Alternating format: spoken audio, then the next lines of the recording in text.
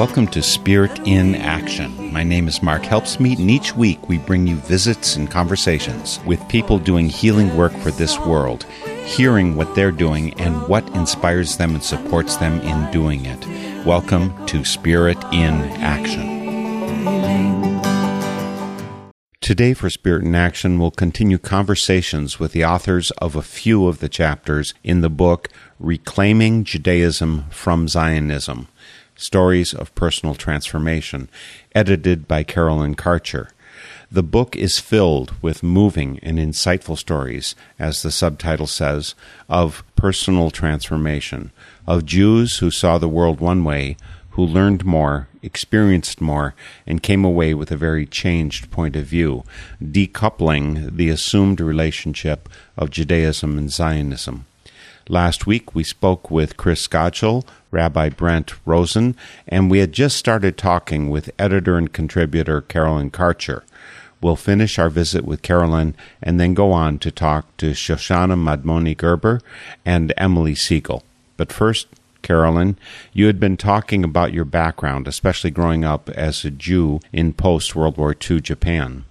So how did Carolyn Karcher go from this lesson from your mother that, that I guess really Israel's going to be safety. You can't be safe anywhere in the world. There's always going to be anti-Semitism. How did you go from that point of view to becoming the editor of Stories of Personal Transformation, Reclaiming Judaism from Zionism? That seems like a long way you traveled. Yes, I remained a believer in Zionism and in the idea that Israel represented safety and sort of a guarantee against another Holocaust for Jews.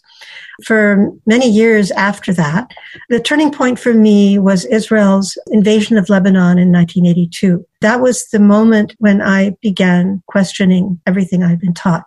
I had always assumed that Israel was almost a utopian society, that it was a very virtuous state. I idealized Israel, as I think everybody I knew did, but the Israeli invasion of Lebanon was a big reason to doubt. As it turned out, during part of that time, my husband and I were in France visiting his family. He's French. My husband was working for the World Bank, and he had had one or two missions to Lebanon for the World Bank. He loved Beirut. He loved the Lebanese people. And so he was deeply shocked and horrified by the invasion and was paying a lot of attention to it. Also in France, the coverage of it was much more in-depth than in the States. I saw on TV in France, and we read in Le Monde details about the bombings and details about the indiscriminate attacks on civilians and just the havoc and destruction that the Israeli army was wreaking all through Lebanon. After I got back, I think it was when the Sabra and Shatila massacres occurred. That, of course, was the climax. That was the most shocking part of it. The fact that the Israeli army provided lighting and essentially opened the Palestinian refugee camps of Sabra and Shatila to the Lebanese Christian militias and basically let them go through on a rampage and massacre Palestinians. The people left in the camps at this point were mostly old men, women, and children. So it was horrifying. Also, after we got back, I was walking down the street and saw a poster advertising a teach-in on the Israeli invasion of Lebanon. Of course, I decided I would go to it. Even more than what I saw and read, that was really the beginning of my evolution and my learning that began to detach me from the Zionist ideology that I had imbibed as a child. The main speaker at that event, I was convinced was Palestinian. She spoke very passionately, and she said, "You all have never seen the destructive face of Israel. You're told that Israel has made the desert bloom. You collect money in the States to plant trees in Israel. Nobody tells you that Israel uproots thousands of olive trees and demolishes houses. You've never seen this destructive face of Israel," which is, of course, what was shown very much in the Israeli invasion of Lebanon. She also talked about the settlers, and the settlers, this was really still at a beginning point in 1982. Planting of settlements began as soon as Israel won the 1967 war, very, very soon thereafter. But still, in 1982, there were many fewer settlements than there are now in our own day. I really knew very little about them. I just assumed that these were very pious Jews who wanted to make aliyah and to fulfill what they thought was their religious duty by going and settling in Israel. I didn't know about how violent and provocative their actions toward Palestinians were or how fanatic they were. Anyway, listening to this woman talk, I just couldn't listen to her. My stomach was all in knots. I kept trying to sort of shut her out of my mind because I was so deeply shocked. And then I learned that she wasn't, after all, Palestinian. She was an Israeli Jewish human rights lawyer named Leah Tzemel. So realizing that these horrible things I was being told about Israel were being told by an Israeli Jew, I was able to start listening to her. I find this is true with many Jews, that once they are told these things or they learn these things from someone they can trust or believe, then they can begin listening to Palestinians themselves. But in the beginning, I couldn't have, and I know this is true of many, many Jews. So that was the beginning of my evolution. It wasn't an overnight thing. There was a literature table, and I picked up literature, and I began reading. I kept reading for a long time. I went to more demonstrations, but it was a slow process. As has been said by some of the other people I talked to, being Zionist as a Jew became the default setting. Yes. If you're Jewish, you didn't have the label Zionist, but that was in fact what you were. Did you get much heat? Did you get much criticism? Your family, your friends, your synagogue? Did people say, you've really gone off the deep end? Well, I learned as soon as I began trying to talk to people about how I was feeling about the Lebanon war and to tell them about the teach-in, that people were very hostile. So I learned that if I wanted to keep my friends and not anger and alienate family members, I had just better keep my mouth shut on that issue. Could we check, Caroline, a few things about how you brought the whole collection together? Again, there's some 40 contributors to Reclaiming Judaism from Zionism, Stories of Personal Transformation. The reason we have you here for Spirit in Action, because it's such an important peace and justice issue. It's probably the peace and justice issue of our lives to deal with this. How did you bring these 40 people together? Well, first of all, my scholarship has never been on this subject. My scholarship has been on racial justice in the U.S., and I did a lot of work on the abolitionist movement. But I had gotten to a point where I was very active in Jewish Voice for Peace and was spending a lot of time doing this. And I wanted a project that would bring my activism together with my scholarship.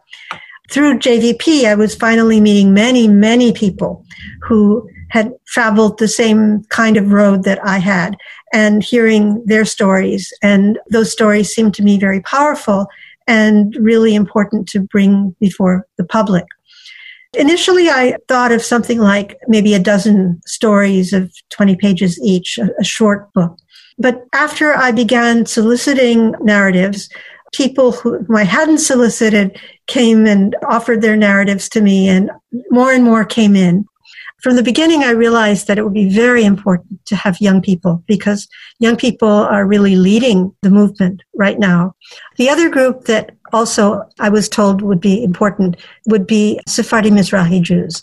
JVP as an organization had recently gone through some thinking about this and was being pushed by its Sephardi Mizrahi members to be less Ashkenazi-centric. So the then head of JVP told me it's very important that you try to include as many as you can of Sephardi Mizrahi Jews. I am kind of interested. You mentioned your scholarly work has never been in this area. I mean, you were a professor of English, American Studies, and Women's Studies, but never anything concentrating on the Middle East or particularly about religious prejudice. I suspect, however, that your scholastic pursuits in some way fueled your pursuit of peace and justice. Absolutely. But actually, it's a little bit the other way around. I'm a child of the 60s, and the anti-war movement is what shaped my scholarship. So it was my involvement in the anti-war movement and the ways in which the Vietnam War completely transformed my perspective on the U.S. and opened my eyes to U.S. imperialism, to racism, to Native American dispossession and genocide. the anti-war movement opened my eyes to these things, and that is what led me actually to focus on these things as a scholar.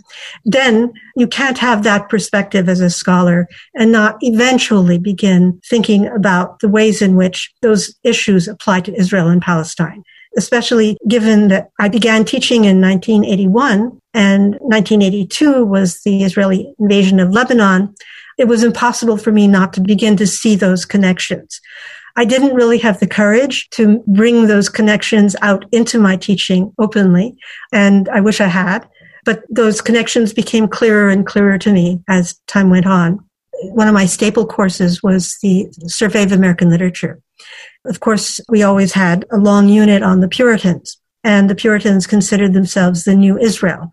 They saw themselves as founding the New Jerusalem in America. And of course, very early, they began massacring Native Americans, the Pequot War, King Philip's War, many such massacres.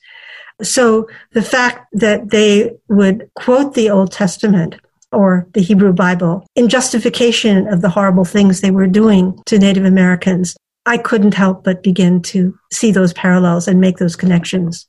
One of the big issues in life, as far as I see it, is identity. And whatever we have as identity becomes a specially protected center for us. And so if a person is part of the chosen people, or I'm Israeli, or I'm a woman, or I'm a man, or I'm a Quaker in my case, if these things become strong identity forms for us, we tend to turn away threats to that identity as justifiable, right? And certainly after World War II and the Holocaust, it seemed kind of justifiable that, whatever I have to do to keep my people alive, us, it's the big personal identification, us, we are important. We all understand that you do that when it hits home, right? I'm going to protect my family. I'm a pacifist as a Quaker. It would be really hard for me to sit by and not use violence to protect my family still. I think I could do it. I think I would choose to do it, but I definitely see the terror in the heart. Have you had any of those kinds of qualms or issues? If Israel is we, if the Jewish people is we, how can I do something that might endanger them? Well, I realize that is a very important issue for the many Jews who are perhaps troubled by what Israel is doing, but are keeping silent or are, as you say, being protective. But for me, it was more, if my people are committing such injustice toward others, if they, instead of learning the lesson of the Holocaust, this must never happen again to any other people, and we, having been subject to such ferocious persecution, must ensure that no other group be persecuted. For me, seeing my people persecute another group so cruelly in the name of our safety was simply untenable. So it depends on what your identity is based on. If your identity is based on principles, then how can you violate those principles in the name of your identity? If your identity is based merely on ethnicity and on the idea of security or safety for the people you define as your group, then of course you take the other position. Nobody is denying the fact that there's been a terrible recrudescence of anti-Semitism recently. But it seems to many of us that, well, first of all, it's clear that this recrudescence is coming mainly from white supremacists and neo-Nazis, certainly not from people on the left, contrary to the claims that one sees in the media. And it seems to many of us that Israel, by continuing to defend such cruelty and such persecution of the Palestinians, is contributing to anti-Semitism rather than alleviating it. I mean, if Jews defend this and say that this is indispensable to the safety of Jews, then how can people not become anti-Jewish? If Americans are defending the Vietnam War, it's very easy for people to become anti-American. The distinction between anti-Zionism and anti-Semitism becomes difficult to maintain when Jews maintain that when American Jews or Jews in the rest of the world insist on defending what Israel is doing and saying that it keeps them safe. I mean, Netanyahu insists that Israel represents Jews, that Israel is the representative of the Jewish people around the world. So he is forcing people to make that connection. And then, of course, the leading Jewish organizations in this country are all continuing to defend everything Israel does. They are upholding the idea that Israel does represent the Jews. And I get it, that leads to anti-Semitism, because when people are complicit in what some members of their group are doing, there are a lot of Germans who were silent while the Nazis were doing their evil work. And yes, therefore complicit. And fortunately, Germany has turned around and apologized since then, has turned their society to teaching against the ideas that supported the Nazis. Of course, we haven't made that reversal yet, but I think in your work with Jewish Voice for Peace and in bringing together this collection, Reclaiming Judaism from Zionism, Stories of Personal Transformation, you're doing the kind of work that we need to get to a place where we wouldn't have a justification for anti-Zionism. I mean, hatred and I think victimization of people will happen, whether it's justified or not. It's just that we don't want to fuel the fire unnecessarily. And I think through your work, you're helping put out some of that fire. And I thank you so much for doing that. And I thank you for joining me for Spirit in Action. Thanks so much, Carolyn. Thank you very much, Mark. And again, Carolyn Karcher is editor of Reclaiming Judaism from Zionism, Stories of Personal Transformation. It's well worth reading the entire book. There's 40 stories here of people who've gone through the questioning and facing the issues themselves, all of them Jewish. And I think it's absolutely important to see it from the inside as Carolyn brings together. Thank you so much. Thank you. We've got 2 more guests yet to come for today's Spirit in Action. But first, I wanted to remind you that the website for Spirit in Action, and also for our program Song of the Soul, is northernspiritradio.org, a site full of all kinds of wonderful stuff, including all of our shows of the past 15 years, links to all our guests, and hopefully you'll be adding your ratings and comments on these and other shows.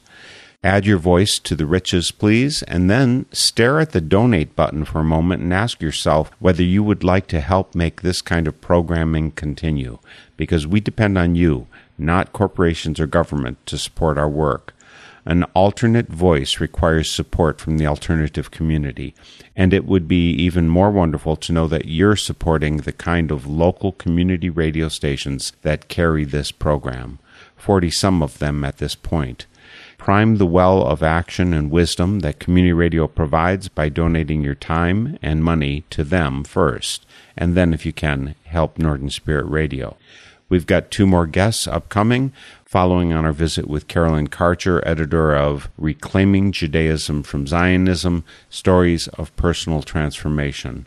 Next up is Shoshana Madmoni Gerber, who will help us focus on the Mizrahim, that is, the Jews who coexisted for many centuries alongside Muslims in Arab countries like Yemen, Iraq, Iran, Morocco, Ethiopia, and on, with the key difference that they were not from the areas of Europe which were the ancestral homes of the Ashkenazi Jews. Shoshana Madmoni Gerber joins us via Zoom from Massachusetts.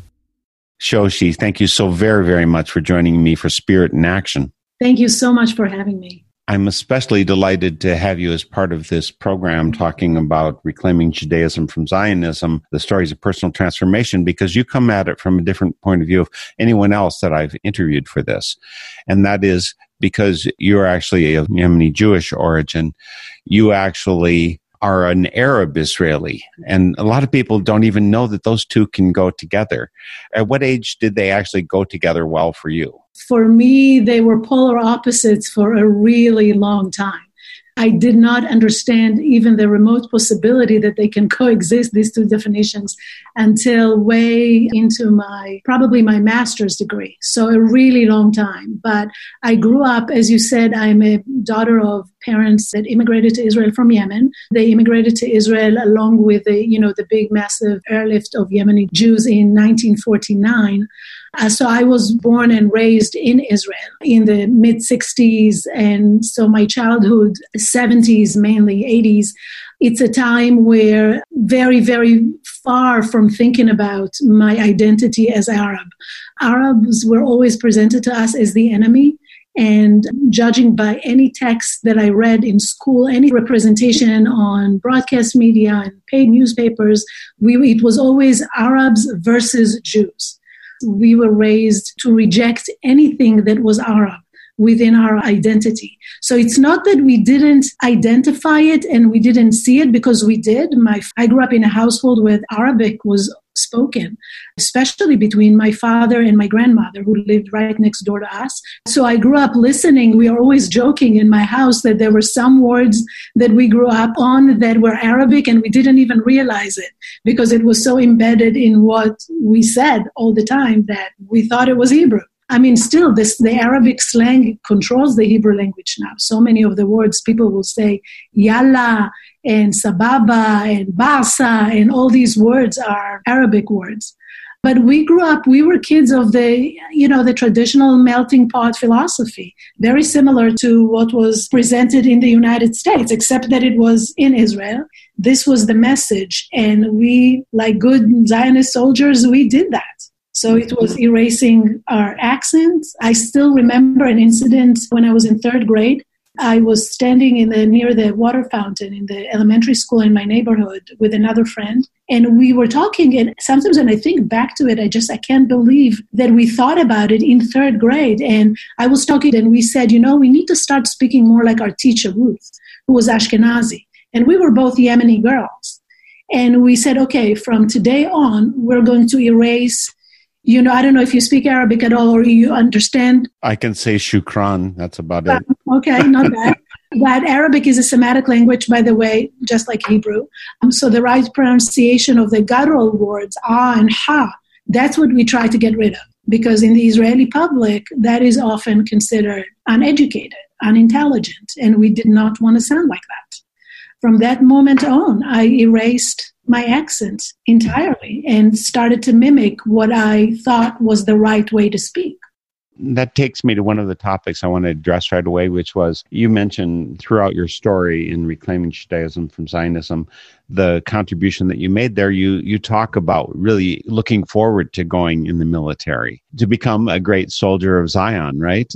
Right, absolutely. I mean, I explain that to my students now. I teach classes on ideology and culture and discourse, and I always say that even in place where army is mandatory, the states still want to make you want to do it. So the controlling narrative is of tales of heroism. I mean, you can even see it now with the pandemic with Trump. The way he wanted to normalize things is to say we are all, how did he say it, like soldiers in this battle or something like that. You're all heroes. So this kind of language makes people want to do it. And I always tell my students, at your age, at 18, when the same exact way that you're shopping for a college, we were shopping for an army unit. So we were in competition. We wanted to be the best. We wanted to be in the best elite to see who would sacrifice more. So all these ideologies that instilled to us is to make us want to do it willingly. You don't mention anything about this in your chapter in the book, but I suspect that being in the army could have given you opportunities for facing the Arabs, the Palestinians, but maybe you didn't. I don't know. I know that a lot of people don't end up going across the borders. Right. So you're right that for a lot of people, I've done these interviews with writers and artists for a project that I call the Identity Project and talk to them about their moment of break. When was it? And I know in previous interviews, Caroline mentioned that for her it was the Lebanon War. Another one of my interviewees, Sami Shalom Shitrit, talked about just facing what is, and I don't know if that's exactly what you meant in your question, but facing what was considered the enemy kind of turned him exactly around. And I know from other people whose stories I've read, narratives I read, especially Mizrahim, that all of a sudden somebody is, breaking into a house in Gaza or in the West Bank and seeing the soldier wrote it and the grandma praying. And she reminded him, he was from Iraqi descent, she reminded him of his grandmother, and that shook him. because all of a sudden he could see himself or his family in the face and the language and the prayer of this Palestinian woman. I did not experience much of that simply because I was not in the battlefield. I was a commander who trained soldiers, male soldiers, in a base near Ramallah in the West Bank. I trained them in basic training. So I never been to the battlefield. I've never really faced the enemy, quote unquote, in this way. So for me, the only thing that I kind of realized in the army was the distinction between Ashkenazim and Mizrahim in the different roles that we fulfilled. I could see who were the cooks, the guards, the drivers, and who were the commanders, and who were the people who were in charge. And that's when I started to see difference. But again, it was one of those things that, it forms for me understanding the process of identity formation and understanding, reading critical thinkers such as Stuart Hall and Frantz Fanon and Foucault, and understanding that we're talking about a long process, that things that happened to you in the past all of a sudden kind of connect to something that happens to you in the present, and that in turn is affecting your future. So connecting the dots, these are things that happened, the cracks happened slowly until there was this big boom that happened to me. And then I could see when I compared it with other people. But it wasn't until later that I really understood the structural discrimination, that we were discriminated even in the way that the army classified us. There's another piece that we have to put into place of the story of Shoshana Madmoni Gerber, and that is that your aunt had a baby taken when she was brought in. I mean, they were going to the absorption camp, and the baby was taken theoretically to a hospital and disappears from her view. In 2009, you wrote a book called Israeli Media and Framing the Internal Conflict, the Yemenite Baby Affair. And a lot of people in the U.S. have no idea what the Yemenite baby affair is. Bring people up to date. Okay, so this affair is the story, the narratives of hundreds, if not thousands, of people, mostly from Yemeni descent, but from other Mizrahi ethnic groups as well. But 2/3 of the cases were Yemeni babies and children that were kidnapped, snatched from their parents upon arriving to immigrant camps, to the transit camps that were formed in different places around the country. The state, over the years, formed 3 different commissions to look into the kidnapping. One was formed in 1967, another one in 1988, and another one formed in 1995. All 3 state commissions combined talk about 1,053 cases, but activists and other researchers are talking about many more. A recent book that was just published, he files 2,050 cases, and there are some activists who say that the number is even greater than that. There is no official recognition that there was a state-sponsored kidnapping of babies. Yet all these testimonies from families show, and especially in regards to Yemenites, that there was a clear state instruction to separate children from their parents upon arriving in those transit camps. And they were told that the babies will be better off in what was called baby houses because they were stone structured and they were safer for the kids than the 10 and sometimes tents that the parents stayed in. So, the typical scenario was that a mother was allowed to come and nurse her baby several times a day. And sometime during the time that the parents were not there, the babies were usually taken to hospitals. And we have many testimonies of nurses and ambulance drivers and people testifying that babies were in fact taken, never to be returned, that they were not properly identified when leaving. So they almost were destined to disappear. That's how the state defines it. I understand that there was a negative attitude by the European-centric Jews there, looking down on the Arab-centric Jews. And so, there was discrimination in that direction. It still is not obvious to me what happens to the babies. I mean, if you're afraid that their demographics are going to overtake the state, which was evidently one of the concerns, don't you kill the babies? Which I think maybe would have been too much. But evidently there's more likelihood that they were given to other people's care or sent to the U.S. Probably sent to the U.S. and other places for adoption. And that's in line with other similar affairs that happened around the world. So that's nothing new. When you compare it to the Australian story, to what happened in Canada, and there's always this, racism always operates in contradicting ways. And governments always want to exercise their power on weak population through the children. I mean, we just witnessed this, in the southern border in the United States. Again, the state separating children from their parents in order to demonstrate that power. So this was done all over the world for different reasons. But the mechanism, if you look at the different affairs, it is very similar. And I say that when I talk to my Jewish brothers and sisters in the United States, again, it's tied, this disbelief, it's kind of tied into the notion, the Zionist or the religious notion that we are special, that we are chosen. And I hate to break it to you, but we're not that special. You might be very special individually. I tell my children that they're very special. They're very special to me. I always see it as what's preventing us from acknowledging tough narratives. And this shouldn't be news to anybody living in the United States. The United States is not rushing to acknowledge its injustices to the indigenous population, even about slavery. It's interesting to me. I have 2 boys in high school. When they're studying history here, they went to Washington, D.C., that usual trip that kids do in 8th grade. They study more about the Holocaust than they did about slavery. I mean, where is the Museum of Slavery in the United States? Having been exposed to the Yemenite babies affair, having experienced the discrimination, you would have understood at that point that the Zionist project was flawed in terms of prejudice. But that's not the same as a deeper critique that you came to later. So talk about the next step. So you see it's got flaws, you've experienced them, they've hit your family, and yet there's a bigger picture. Yeah, the bigger picture is to resist the notion and for that end, I think that Caroline's title for the book is right on, because the Zionist movement is making a great effort to make sure that these 2 terms are synonyms. Judaism and Zionism are synonym, and it's not necessarily the case. It shouldn't be the case. And I think that thinking about it this way is preventing people, or us as a community, of criticizing all the tragedies and the victimization of Jews by other Jews in Israel.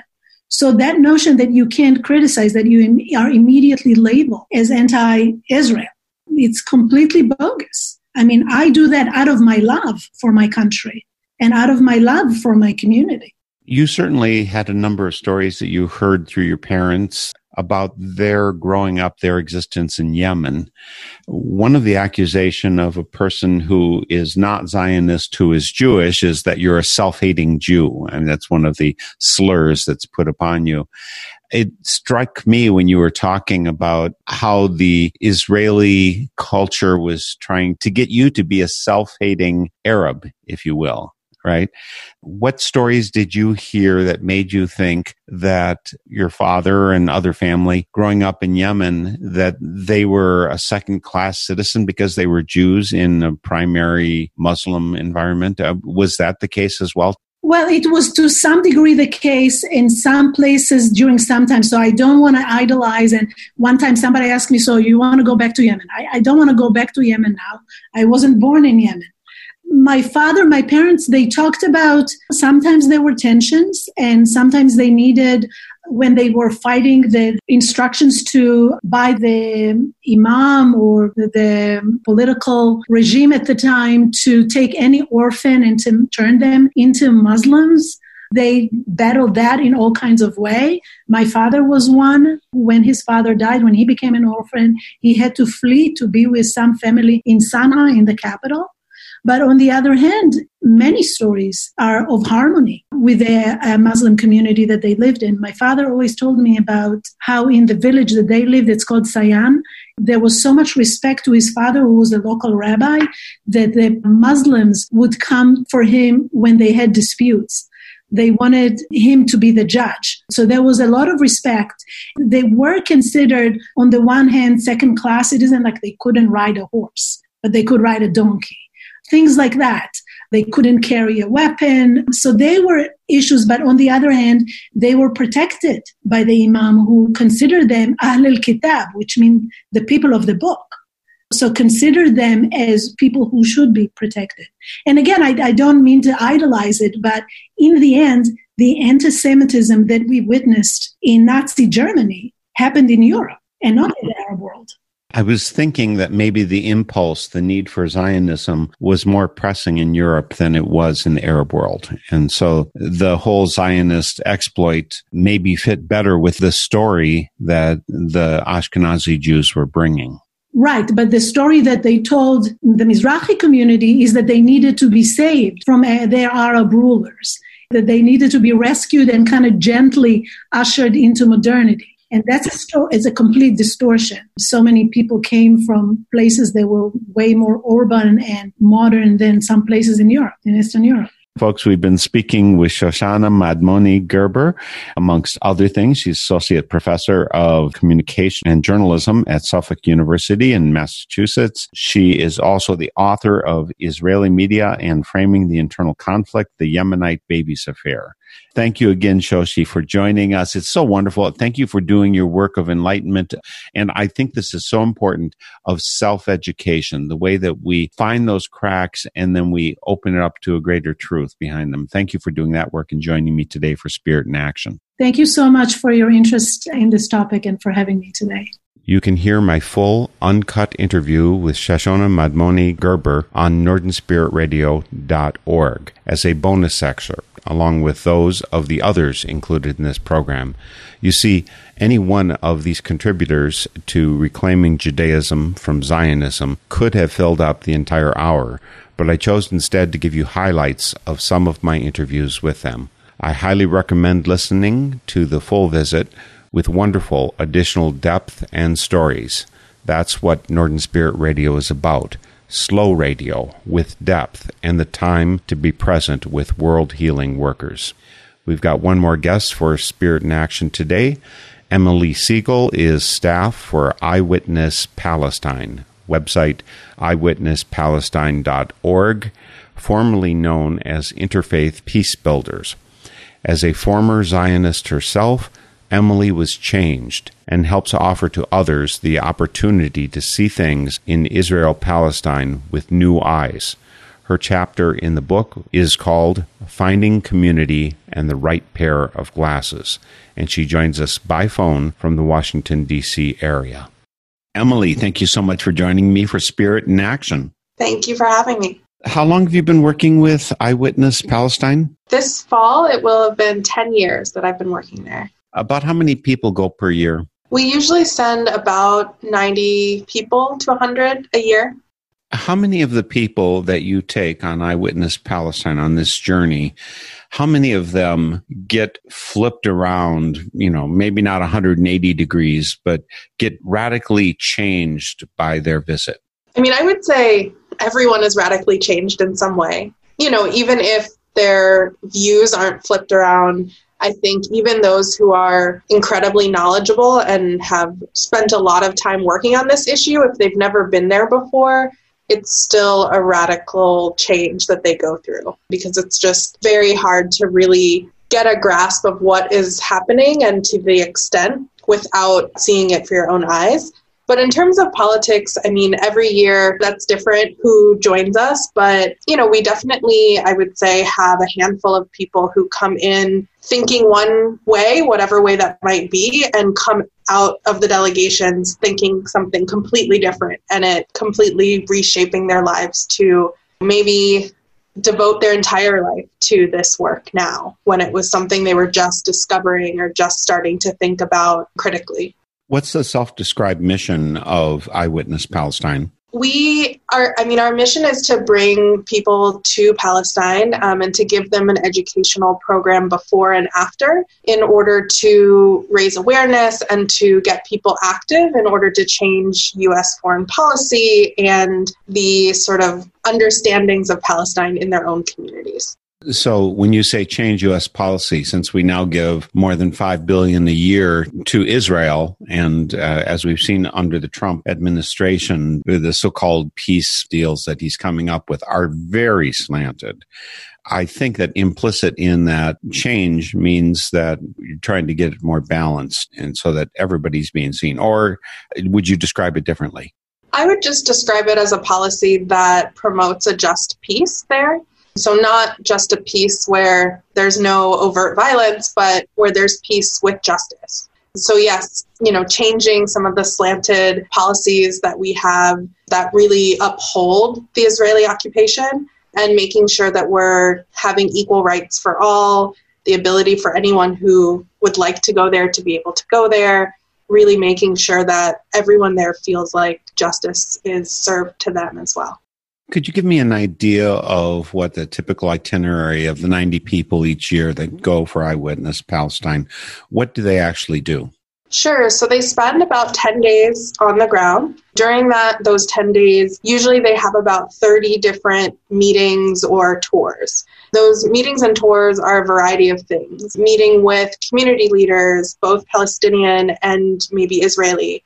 Meeting with different nonprofits and NGOs that are working to try and change the status quo there. And then also going to different communities and seeing the realities of how people live and the struggles that they face. And so it's really, a combination of going and seeing for yourself, hearing from individuals who are there, and then also learning about organizations that are trying to change what's happening there, including also individuals that are changing what's happening there. And then, of course, because we understand that it may be the only time someone gets there, and for a lot of folks, this is a place that's important to them religiously, we also make sure to make time for folks to visit various religious and historic sites. Some are planned tours that we do, but then a lot of the time it's giving free time for people to see and visit the places that are most important to them. When people remember that the name of the organization used to be Interfaith Peace Builders, then you can clearly see that the religious spiritual aspect is important. And I think it's important that we get into Emily Siegel's spiritual perspective on this. My understanding is, and that's from your chapter in Reclaiming Judaism from Zionism, Stories of Personal Transformation, your chapter, you talk about growing up basically a cultural Jew, because I guess your mother was a member of Washington Ethical Society. Your dad must have had more Jewish leaning, because when they got divorced when you were 9, that's when you started to become more familiar with your Jewish background. So give us a little bit of the idea of that journey for you, religiously, spiritual, identity-wise. Yeah, so as you talked about, when I was younger, we were always Jewish, and I knew that I was Jewish from a young age, but really that meant celebrating some of the holidays and spending time with family. That always made me happy around the holidays.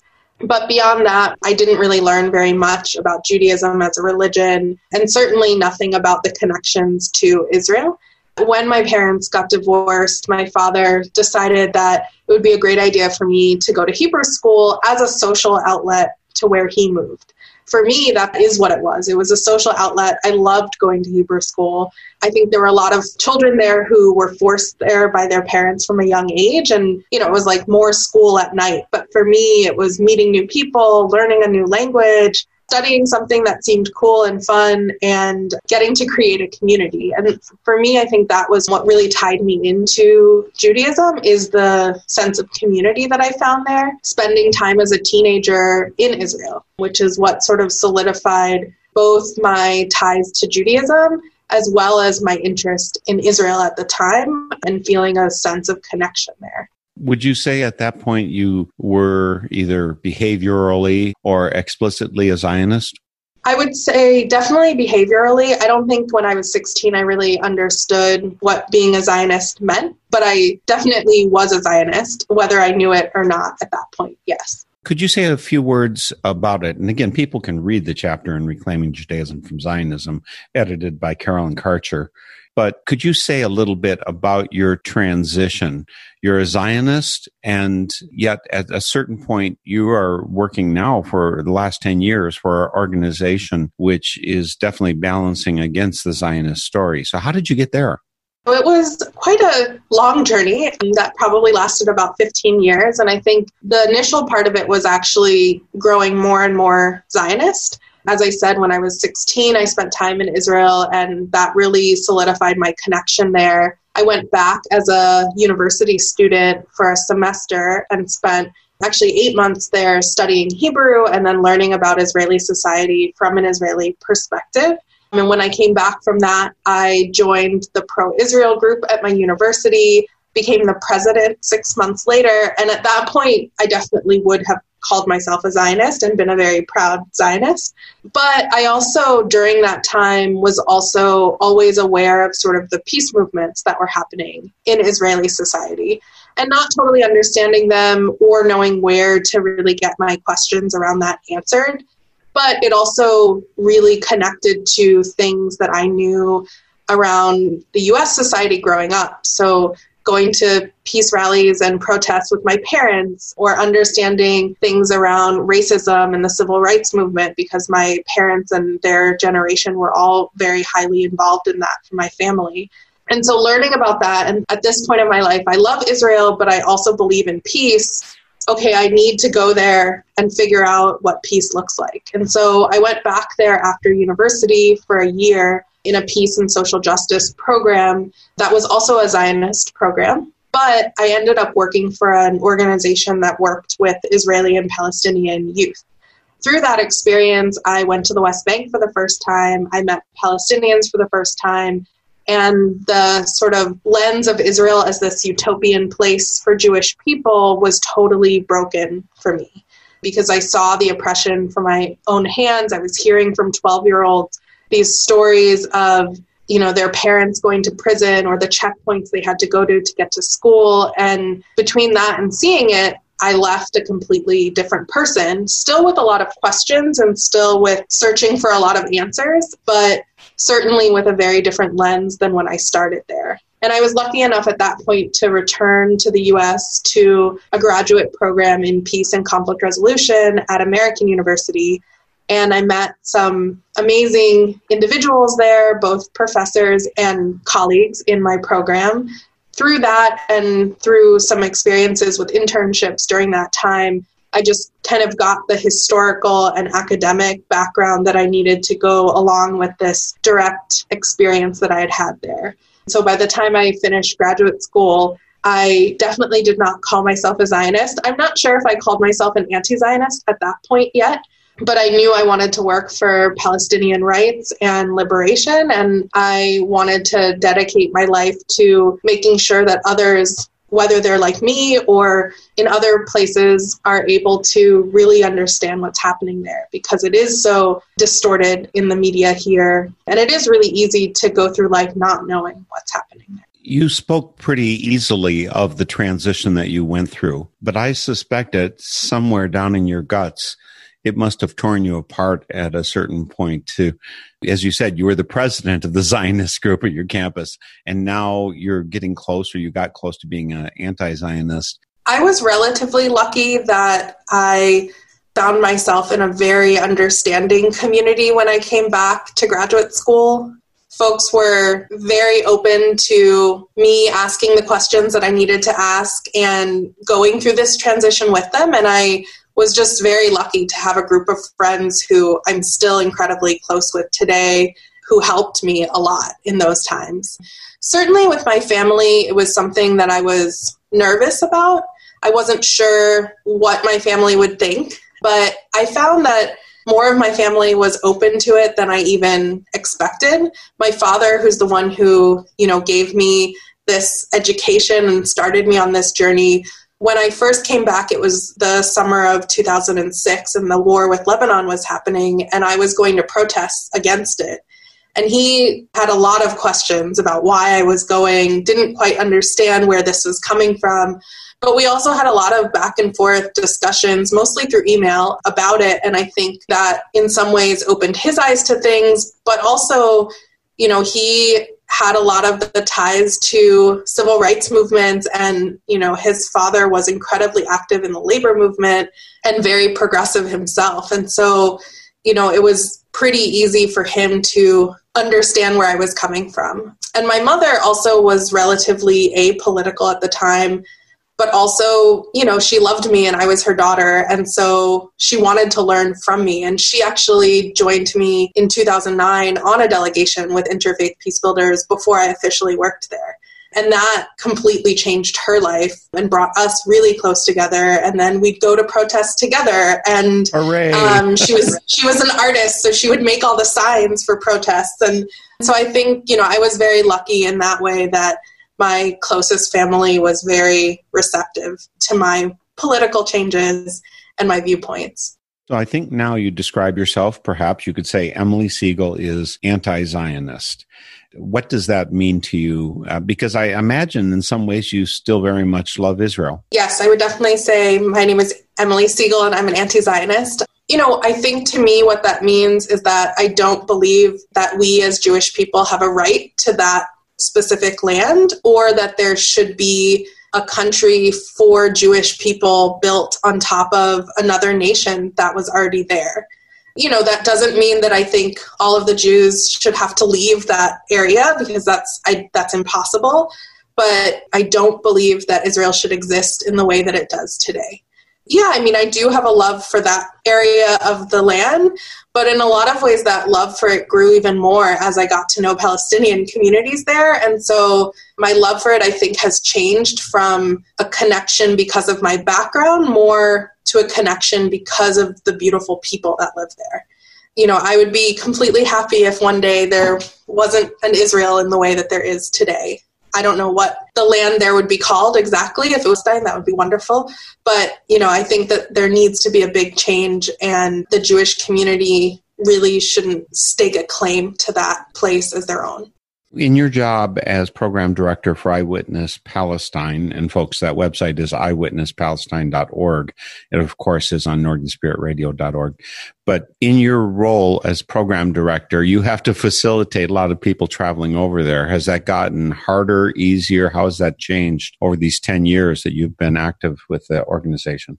Entry has definitely gotten a lot harder, and it's something that we focus on. I myself was denied entry a few years ago because of my work, but I was able to go through that situation relatively easily because I had had experience supporting a dozen or so people through before me, a denial experience. And so we can't guarantee entry for anyone, but we work really hard to help people strategize around their own entry. And it's really sad that entry has become so hard, because people who have family there, people who have never been there, but it is their family's homeland, Palestinians mostly, are the ones who are denied entry and not able to go.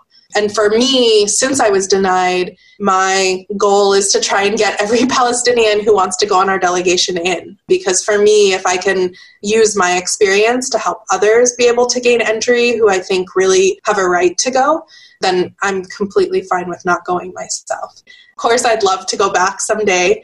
But for now, I'm very happy that others that I work with who are Palestinian are able to go. And I think that it's completely fine for me not to go for now. Well, I'm thankful for this work you're doing. I so admire people who go through the hard process of discovering their blind spots. There's so many people who are afraid to leave the comfortable thing that they so tenaciously hold on to. So I admire for that all the greater the people like yourself who have braved the unknown to find their way to peace and justice. And doing your work with Eyewitness Palestine certainly is a great way to help people remove the veil from their own eyes. And so thank you for doing that work, and thank you for contributing your chapter to Reclaiming Judaism from Zionism, and for joining me today for Spirit in Action. Thank you for having me. This was great. Thank you. That was Emily Siegel, and she can help you have an eye-opening visit to Palestine via eyewitnesspalestine.org. And she was preceded by Shoshana Madmoni Gerber and Carolyn Karcher today, and Chris Godshall and Rabbi Brant Rosen last week, among the 40 contributors of personal stories to Reclaiming Judaism from Zionism. Well worth getting and reading each story. Also remember that the full uncut interviews with each of my guests, much longer with great additional stories and insights, is available via northernspiritradio.org. Thanks to Steve Chase for connecting me up with Carolyn Karcher and sending me his personal copy of the book. And thanks to you for joining us here today, and we'll see you all next week for Spirit in Action. The theme music for this program is Turning of the World, performed by Sarah Thompson. Check out all things Spirit in Action on northernspiritradio.org. Guests, links, stations, and a place for your feedback, suggestions, and support. Thanks for listening. I'm Mark Helpsmeet, and I hope you find deep roots to support you to grow steadily toward the light. This is Spirit in Action. With every voice, with every song, we will move this world along, and our lives will feel the echo of our